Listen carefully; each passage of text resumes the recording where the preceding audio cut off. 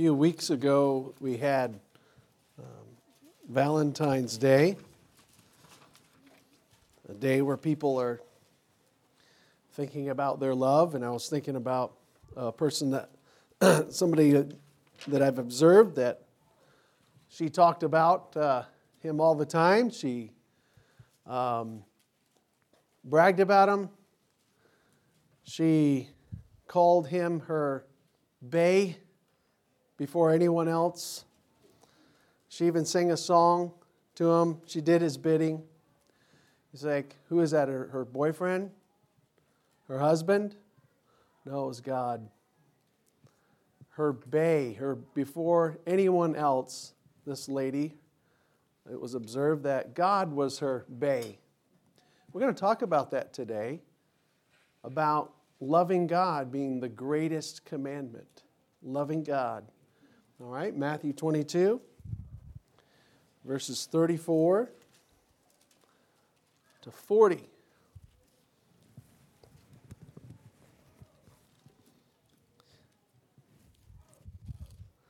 Matthew 22, verse 34, it says, "But when the Pharisees had heard that he had put the Sadducees to silence, they were gathered together. Then one of them, which was a lawyer, asked him a question, tempting him and saying, 'Master, which is the greatest commandment in the law?' Jesus said unto him, 'Thou shalt love the Lord thy God with all thy heart, with all thy soul, with all thy mind. This is the first and great commandment. And the second is like unto it, Thou shalt love thy neighbor as thyself. On these two commandments hang all the law and the prophets.'" So again, as you see here, we'll talk about today the greatest commandment. This whole passage started out with a question. 3 questions, really, in this passage. You ever had perplexing questions that you felt like, man, how about when you're a kid? You're like, you always wondered, why is, you had these certain questions that you couldn't get answered, even maybe as you gotten older. I have perplexing questions. Maybe you do too.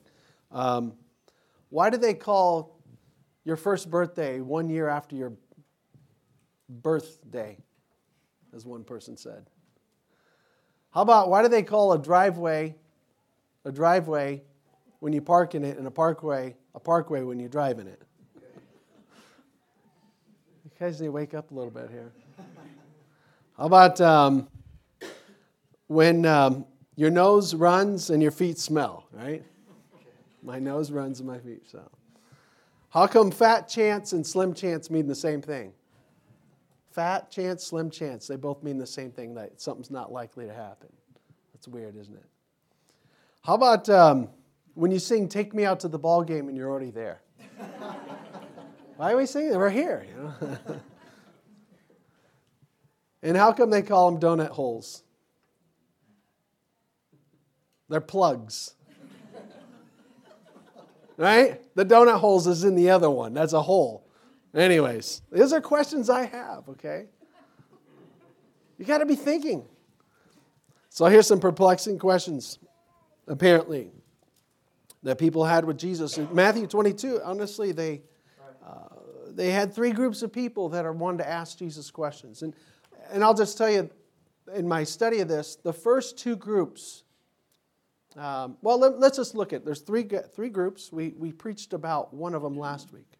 The first group was the Herodians. They wanted to ask Jesus, is it lawful to pay taxes to Caesar or not? And really their intent was to frame him.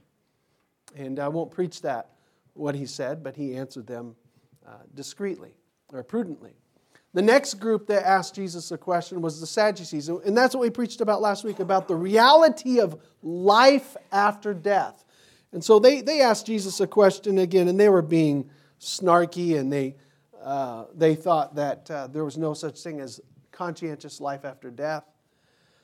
And they had just a weird way of framing it with Jesus, saying, all these men had married this one woman because they each died and she was passed along, which gets to have her as his wife when they die. Ha ha ha, how's that going to work, Jesus? In the resurrection. And he answered them basically saying, well, they're not married in the next life, and there is a resurrection. And so you had the Herodians ask a question that related to taxes. You had the Sadducees who don't believe. They're kind of like the liberals. You know, we have in Christianity, you have the conservatives and liberals, the right wing, left wing in the realm of evangelical Christianity. The Sadducees would be like the elite, kind of gigantic denominational leaders, but don't believe the inspiration of the Bible, don't believe the virgin birth.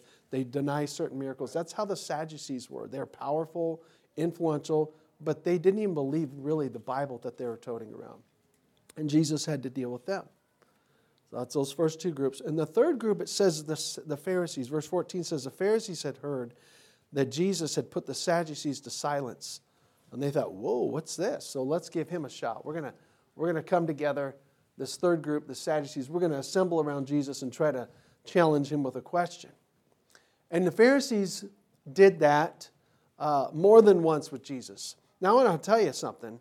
In this instance, if you were to compare this passage right here with the parallel passage in Mark chapter 12 and in Luke chapter 20, the guy that actually asked the question is called a scribe or a lawyer. He is sincere. He is actually a sincere inquirer here. He's not, when it says he was tempting Jesus, it was meaning it in the best way. He was test driving him is this guy going to show me the real values of God from the Old Testament? And so, in fact, you could run over to Mark 12. Jesus had complimented him, said, you're not far from the kingdom of God. And he had this, seems to be a positive exchange with him. Matthew doesn't necessarily show him in that particular light. It just shows him he was asking the question. But my point is this. Jesus is being asked these questions, and this man sincerely wants to know about what's the greatest command. Now, some of us as Christians, we may not even think about this type of stuff. We're just like, I'm saved, Jesus loves me, and be a good person. What do I care? You know, listen, these Jews had the Old Testament. There was over 600 Mosaic commands. Not Mosaic, mostly from Moses. 600 commands in the Old Testament. If we were still practicing our Old Testament, we would be like, whoa, okay, what did I dress right? What day is it? Again, what did I eat? We'd have to be like, wait, what am I doing? There's over 600 commands. It'd have to awaken us if we are still under the Old Testament dispensation. We're not. There's a reason why we're not. Jesus redeemed us, and we're in a new dispensation. We're under his blood covenant that he shed for us, not the ones of bulls and goats. But they were under that, and it was of God they were under that, and they needed to observe it. It's not to be dismissed. It's not to be thought of as frivolous. It's still the Word of God. They were under all these commands. Now, just follow me here. They were, and they're in your Bible, under inspiration of God. So they're under these over 600 commands in the Bible. This scribe wants to know, which is the biggest, what's the most important one? This lawyer asks, lawyer/scribe. What's the most important one? I mean, you got different types of commands. You got moral commands, which is primarily what we see in the Ten Commandments.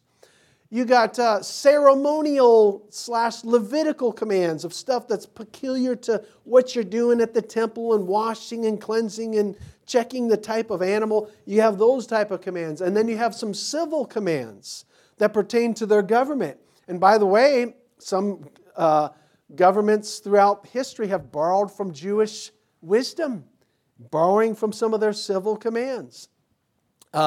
There's like how to impose the death penalty and what to do if somebody steals. What happens when somebody damages somebody else's animal? How do you recompense them? And there's wisdom there. So there's different moral, religious/ceremonial commands, and then there's civil commands that pertain to their government and their civil interaction.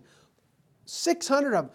Commands ranging from thou shalt not kill, which is written in our conscience, to another type of command that says, you shall not take a baby goat, boil him in his mother's milk, and eat him that way. Some of us are like, huh? I don't know. They like to do that. And there was somehow it was a form of cruelty in God's eyes. There's commands that seem to be that extreme to this seemingly frivolous to us, but it was still a command of God. It seemed to be cruel to take a little baby goat from his mother, take its mother's milk, boil them, and eat them. It just seems kind of strange and cruel. God had different commands. Commands from, thou shalt keep the Sabbath. Keep the seventh day. Rest on it. Rejoice in what God's done for you and just trust Him for that day's provision. Keep the Sabbath to another command that says, when you have a flat roof house, you don't just have a flat roof house. You build a retainer wall so that when you're walking up around on the house, I think it was probably about this high. Did you know that it was in the Old Testament law? It was like in Deuteronomy. If you had a flat roof house, you had to have a retention wall so that a person, when they're walking around on there, they don't fall off that easy. That's one of God's laws. They had commands like that. They also had a command from, for do not steal to do not cut down a fruit tree. When your armies are around and they're besieging another city and they're going to take over the city, the fruit trees that are outside of the city, don't cut them down. That's good stuff. It's fruit for you. You need to eat it. That's in the law. So my point is there's all sorts of laws in the Bible. Some of them we as Americans can relate with. Some of them we cannot. We're like, oh, that's weird. But they're God's laws. They're God's word. And nothing is frivolous, but apparently something can be weighted heavier or lighter. Some that are light doesn't mean they're frivolous. So the man's saying, what's the big one? The Greek word is, what's the mega commandment? Megas. What's the mega one?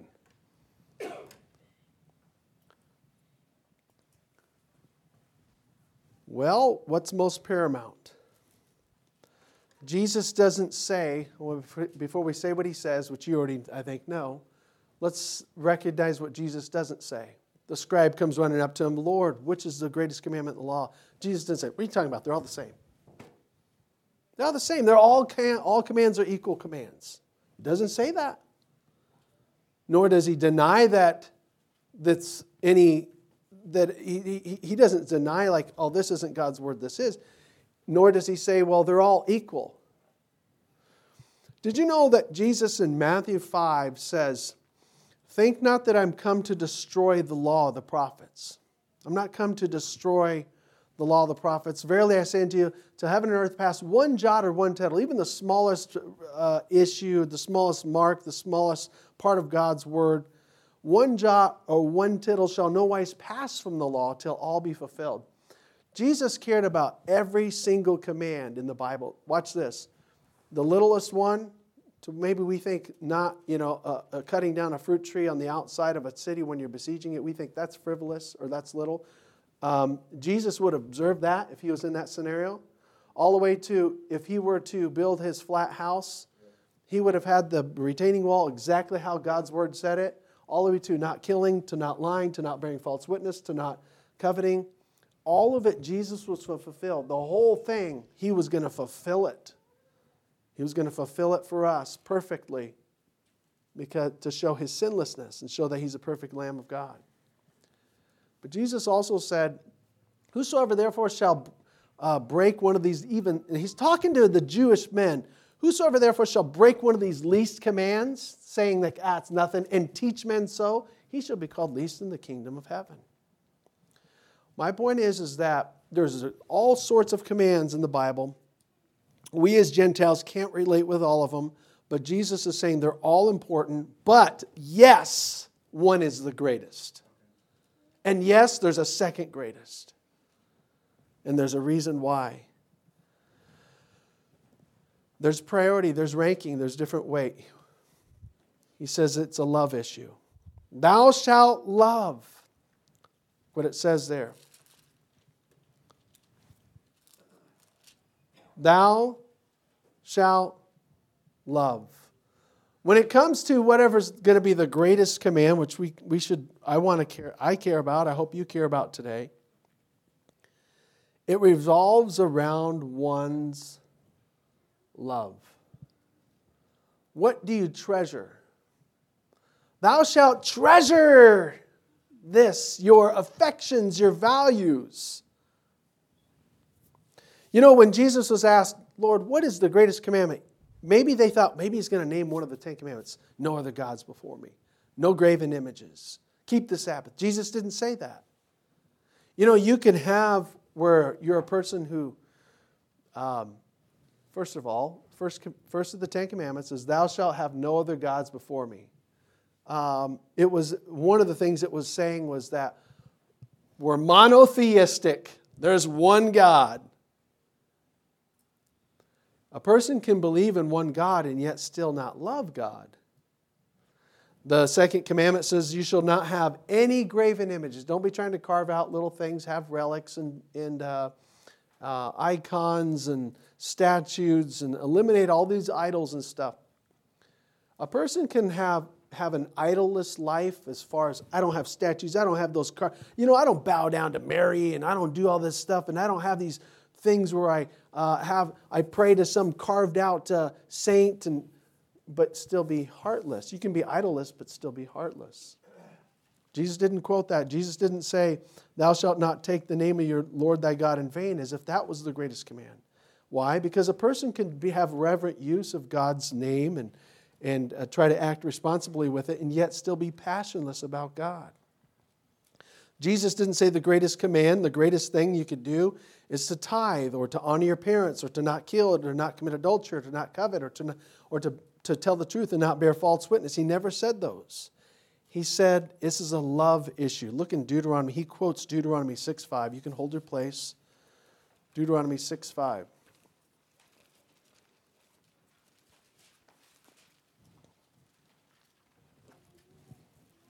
I'm sorry, we'll do 6:4 and 5.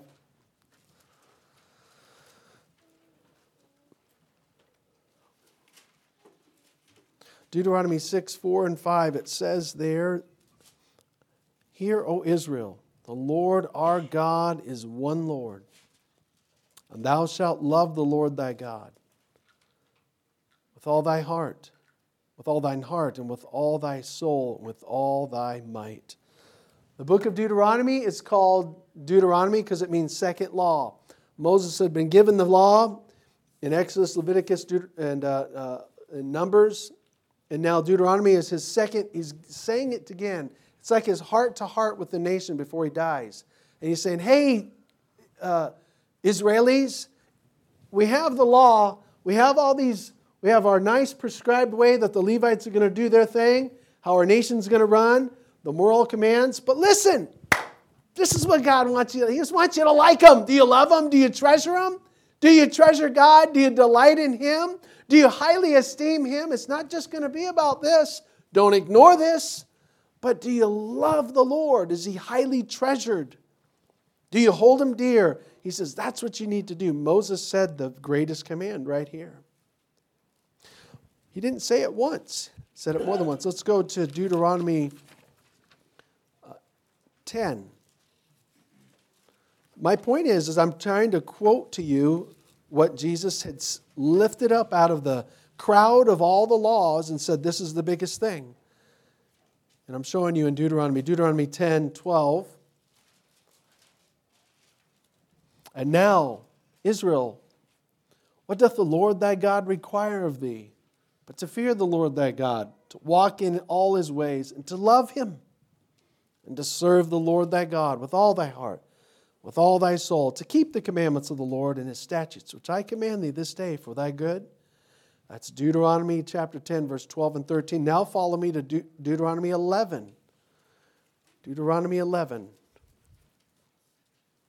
13 and 14.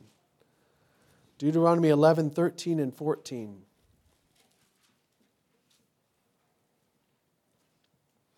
And it shall come to pass, if ye shall hearken diligently unto my commandments, which I command you this day, to love the Lord your God, and to serve Him with all your heart and with all your soul, that I will give you the rain of your land in His due season, the first and the latter rain, that thou mayest gather in thy corn and thy wine and thine oil.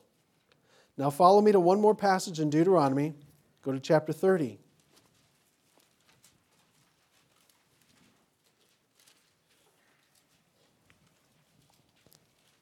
Deuteronomy 30, verse 5 and 6.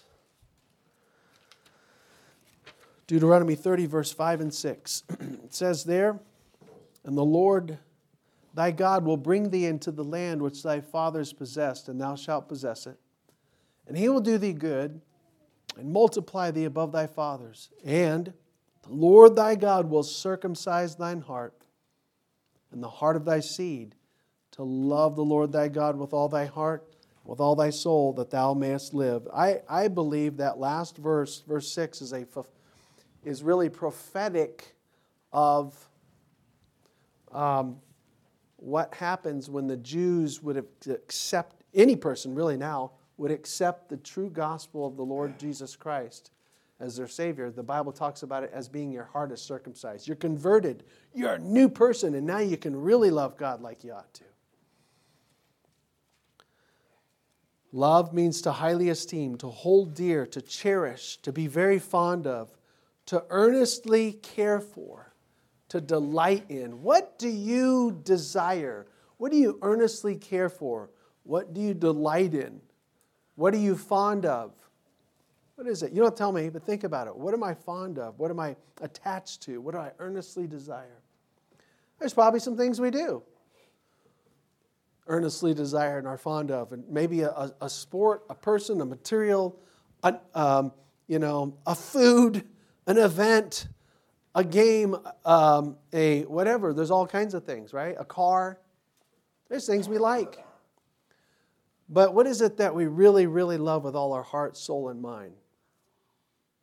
There should be nothing like that except God. And perhaps, I should say our relationship should have that too, where you love earnestly. But God should get the most. You should get the totality of our earnest desire. Right? Yeah. Look, I'm not preaching something that's foreign. It's right here. Jesus said, here's the thing we can elevate and put as paramount right here. So let's explore this a little bit more. There was a wife. She went to a counselor, and her and her husband, and the counselor said, what is it that you love about your husband? And she was reflecting on different things, and she reflected on some things, and she started realizing. And she went back, and she was looking at different things that she had, like pictures, and she liked the pictures and some letters that he had given, and she was thinking about the nice car and vehicles that they had. She really loved that. And she was thinking, she was like, I really love this house. And I really, the vacation that he's taken me on, and just other provisions. And she told him this. She says, I like this, the pictures and the letters and he looks good in these clothes and the house he's given us and the vehicle and the provisions. I love these things of my husband. And the counselor said, but do you love the husband of those things? That's how we should be toward God. We like the things of God, a lot of us do. The things of God, the things that God gives. But we need to love the God of those things. Some of us like the words of God, the doctrines and commandments, and exploring the Bible and all that. And we can even get to where we can have a sort of zeal for all the moral commands of God and be really zealous of it. But we don't just, and they should be tied together, but you don't want to just be where you're a person who is zealous and just merely has an empty love for the words and doctrines of God, but the God of the doctrine, the God of those words, the commands of God and the God of the commands. See, you can be zealous and for the commands of God, but not always be zealous of the God of the commands. But if you love the God of the Word, you'll love the Word of God. You can't have that way. You can't love God without loving His Word. You can love His words in a sense without loving God. You can. There were some people in the Bible that did that. They were called Pharisees. They loved the words of God in some way, but it didn't seem like they loved the God of the Word. Just like keeping them. There's people who try to keep the commands of God but don't love them. But you can't truly love God without keeping His commands. If I really love God, the command, it's all going to fall in place. That's where Jesus is going with this. If I love God, keeping the commands are going to fall right in place. That's really where this is going. That's the that's the thing that Jesus amplifies before us today. So let's go into this a little bit more here. I read about, again, you've heard me say this, I'm fascinated by great accomplishments. I've never seen who's seen the Golden Gate Bridge? I mean, been on it or close to it. Okay, I want to go see it. It's almost 100 years old. But I was fascinated when I read about it. I didn't realize it was built between World War I and World War II. From 1933 to 1937, it was built. At the time, at that time, I don't know who or what surpassed it. It was the tallest bridge and the longest bridge in the world at that time. It is still, even now, considered one of the wonders of the modern world.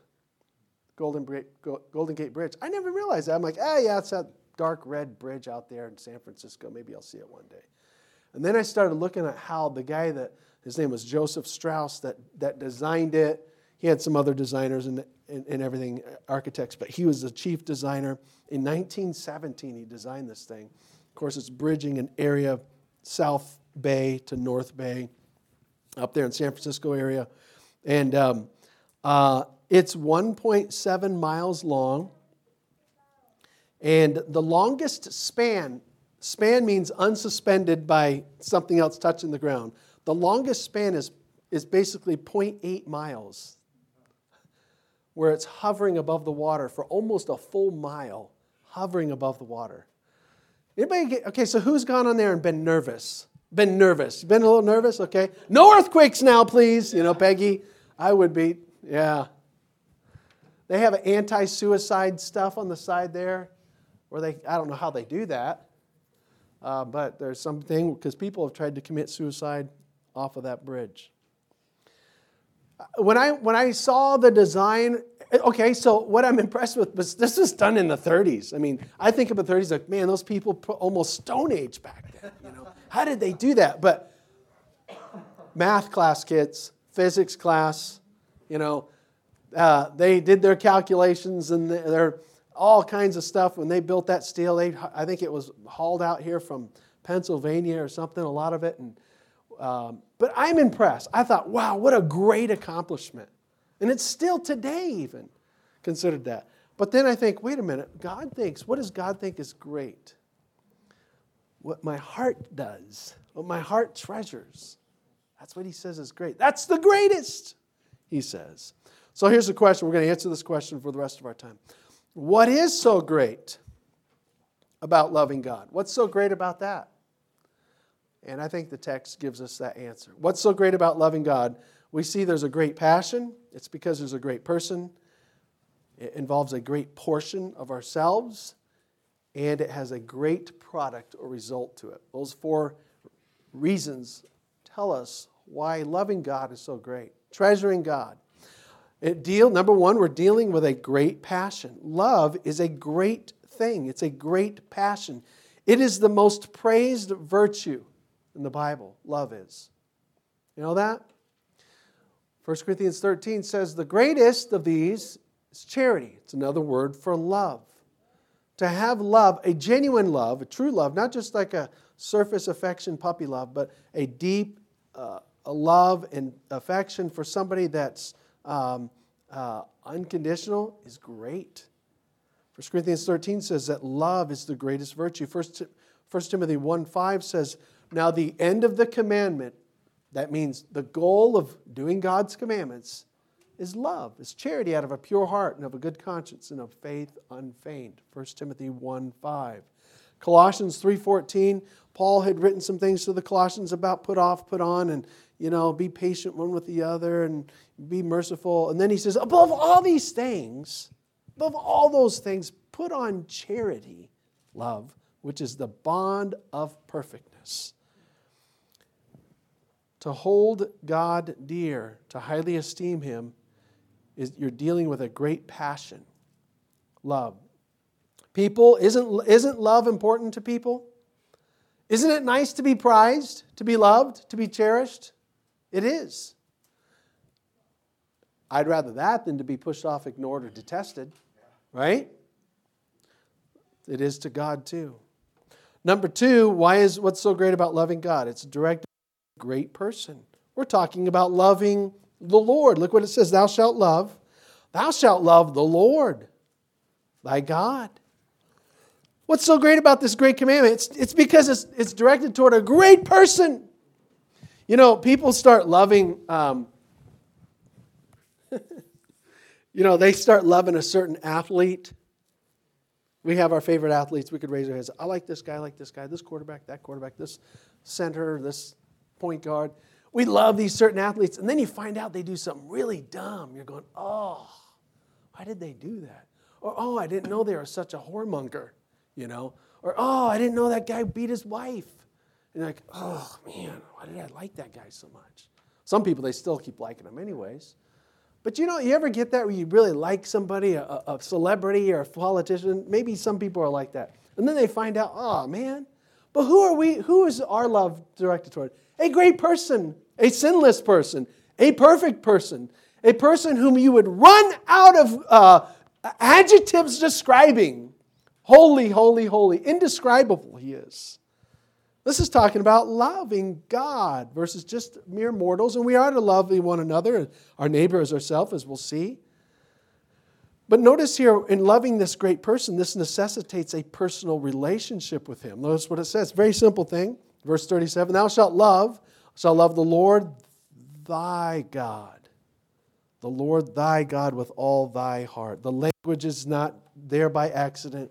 If it said love the Lord your God, most of us would think, okay, it's probably talking individual. This is bearing a specific word underneath there that means individually. You love your God. The Lord thy God.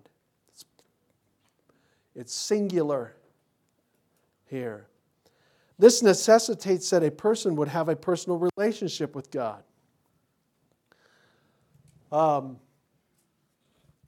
You can't give what you don't know. If I'm going to love God and have affection toward God, it's only because I discovered that He first loved me.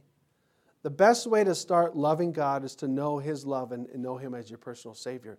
Hold your place here and go to 1 John 4.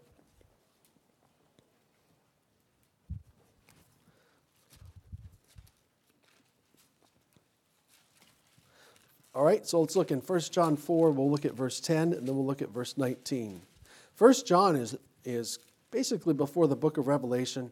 It's not the Gospel of John. It's a smaller book. 1 John 4 and verse 10, and then we'll look at verse 19.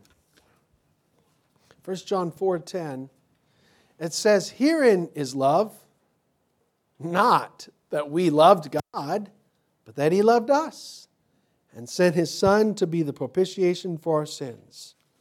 So God, it's not that we initiated being the treasurers of God, showing the esteem of God in this two-person relationship. No, God initiated. Verse 19 says, look at verse 19.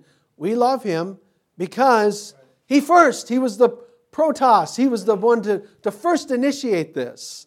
Love us.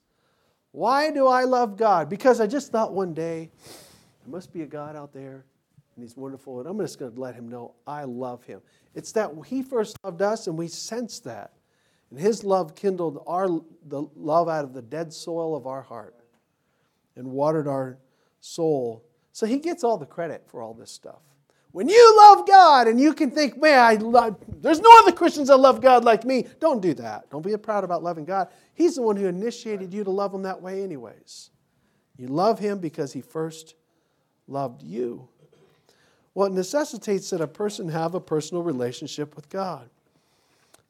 God so loved the world that He gave His only begotten Son, that whatever individual would believe on Him will not have perished but have everlasting life. All right, so what is so great about this? A great passion, a great person. Number 3, it demands a great portion of ourselves. Look at back there, chapter 22 of Matthew. What's it saying? What's Jesus teaching?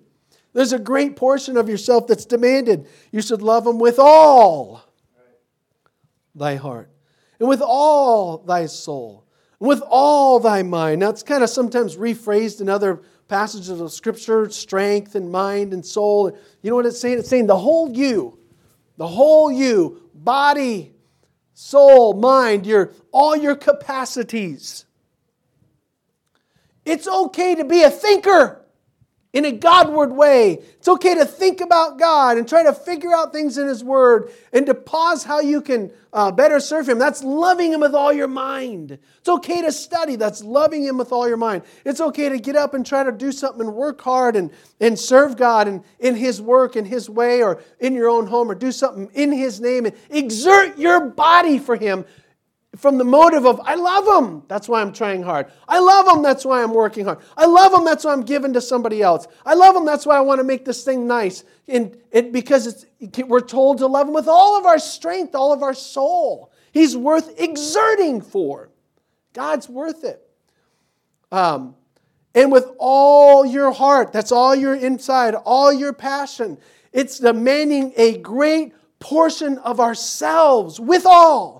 It means fullness. It means being lavish, being extravagant, being entire versus part skimping. Kind of just give God a little, flick Him a nickel and say, thanks, Lord. Not that type of stuff. It's like give Him all we got in whatever we do. That's what Jesus is saying. I'm not making this stuff up. Giving Him all of our attention. Think about this. What do you do for one you really love? I really love this person. What do you do? You think about him a lot, him or her. You talk to that person often. If you really love somebody, you call them up. Man, you got a lot of minutes on your phone from that person right there. There's a lot of text messages that go into that person if you really love that person.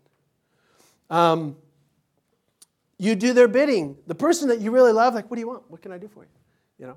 And you're doing their bidding. And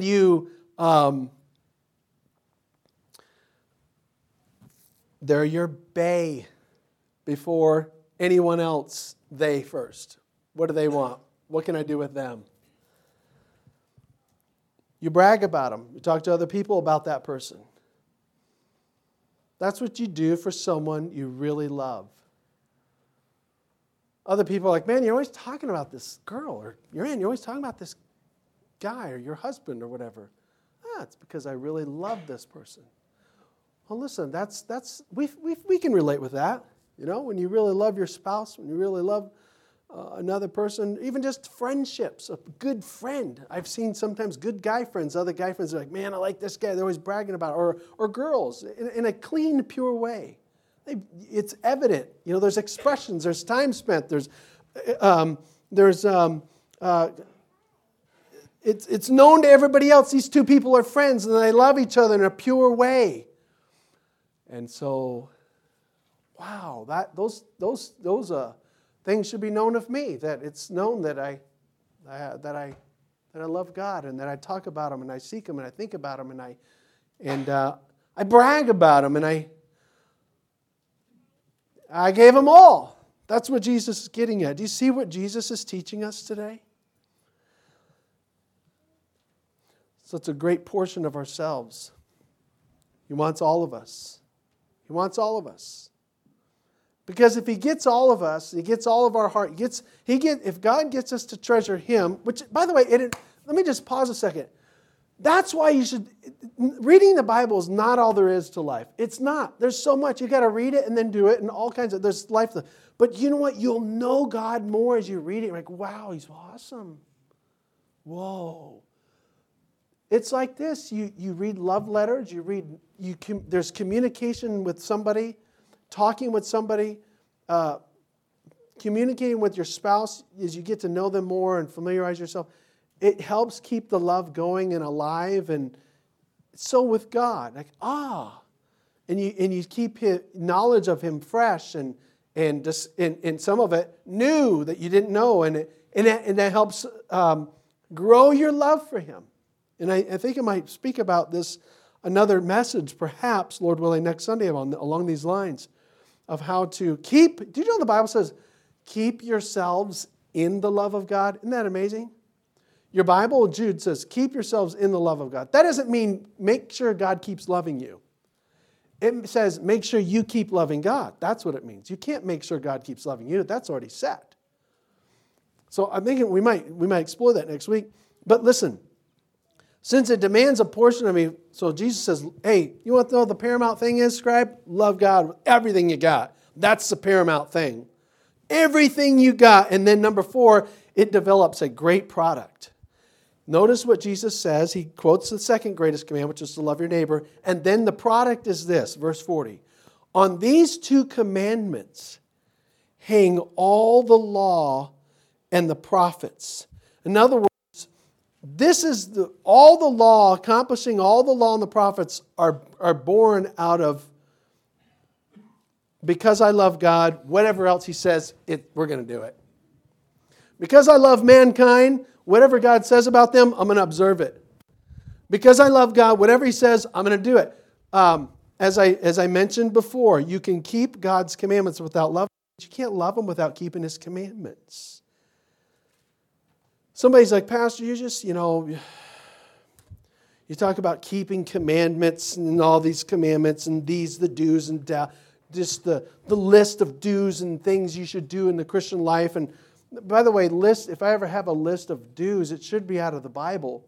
But sometimes people make fun of people because they preach the Bible commands, or they say, here's what we need to do, and this is what God says to do. And sometimes, it's not all about doing. It's not all about the commands. It's not all about that. I can understand that to a certain extent. People try to say, it's all, you just think it's all the thou shalt and thou shalt nots. What are you, some kind of legalist? No, I just, Jesus said, John 14:15, if you love me, keep my commandments. I guess He has some thous and shalts and thou shalt nots. But because I love Him, that's not a big problem. Yeah. Deal with it. He can make 100 more, and because I love Him, I'm going to find out what they are and do them. You see, we shouldn't get hung up on, well, God has, forget about all that stuff. This is who God is. He made you. He redeemed you if you're saved. He loves you and you're saved forever. So whatever He says, man, just whatever it is, do it. It's no big deal because you love Him, right? That's what it is. It's a great product. In other words, every true New Testament, I was thinking about this, the whole New Testament. This is church function stuff. Every true New Testament concern will be produced out of our church. We as Christians, we passionately love our Lord and Savior, and we just love people. If we do that, and we have the New Testament to keep us in alignment, we'll be the church we ought to be. A man says to his wife, hey, sweetheart, I love you. I love you. He writes a nice, good Valentine's. I love you, love you, love you. He has one of those goofy Valentine's cards. They have so many goofy spousal Valentine's cards. I might be goofy. I might be weird. They should have all these different scenes of something, and then it's like, but I love you, I have these weird Valentine's Day cards. I'm kind of getting tired of them. Sometimes I'm like, sweetheart, I didn't give this one to you before, did I? I need to go look in the file. I'm going to stop doing those goofy ones. But a guy says, hey, I love you, honey. And then finally she says, I know, but how can I know? I know, but how can I know? And he says, I told you, didn't I? Isn't that enough? What's the answer? It's not enough. After a while, they want to see it. How do I know you love me? You keep saying it. You keep saying, how about show me some tokens of that?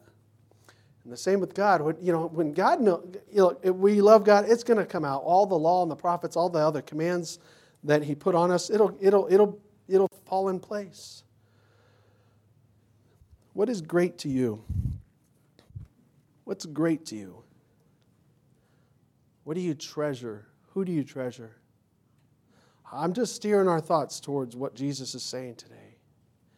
Do you treasure Him? What describes your relationship with Him? With the Lord? We'll close with this right here. I read about Hudson Taylor. Hudson Taylor was a pioneer missionary to China. I don't know if it was 17 or 1800s, can't remember. But he's a pioneer missionary to China. from England, I believe it was. And he started a thing called the China Inland Mission, where they would send out other missionaries. And I'm going to read this to you. He often interviewed other missionaries that would go there to China that would want to be missionaries. And they would come to his place, and he would help prepare them and train them and send them out from there. But he would interview other missionaries for the field there.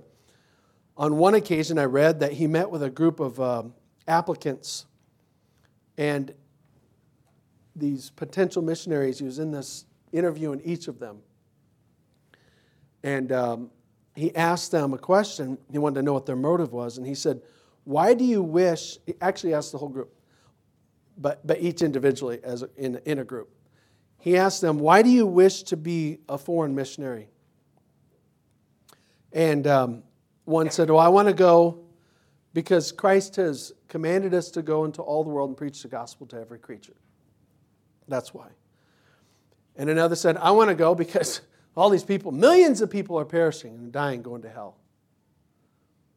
And then some others gave a different answer, just kind of an array of answers. And then Hudson Taylor said, and he has lived it. He's been the missionary there. He said, all of these motives, however good, will fail you in times of testing, trials, tribulation, and possible death. Yes, it will fail you. After a while, you're going to forget that you're there because you're burdened for them. After a while, you're going to the command to go might fade away in your mind. He says all these things are good, but they will fail you during times of testing, trial, tribulation, and possible death. There's but one motive that will sustain you in trial and testing, namely the love of Christ. Loving Christ. That's the motive that's going to sustain you. You know, sometimes you get to where it's like, I don't like this. I don't like that. I don't like this. I don't like these people. I know I'm supposed to. That's the second one. But second command. But what's really going to sustain you is, Lord, I love you. And what I'm doing now, this day, is going to be in response to the words you gave me. So I'm going to obey you today because I love you. I'm not real crazy about some of the stuff around me, but I love you. And that's the thing that helps sustain us in life. And that's the greatest motive. And that's the greatest thing you could do. And that's what Jesus said. This is paramount. And that's what we need. That's what we need. Let's thank the Lord for that.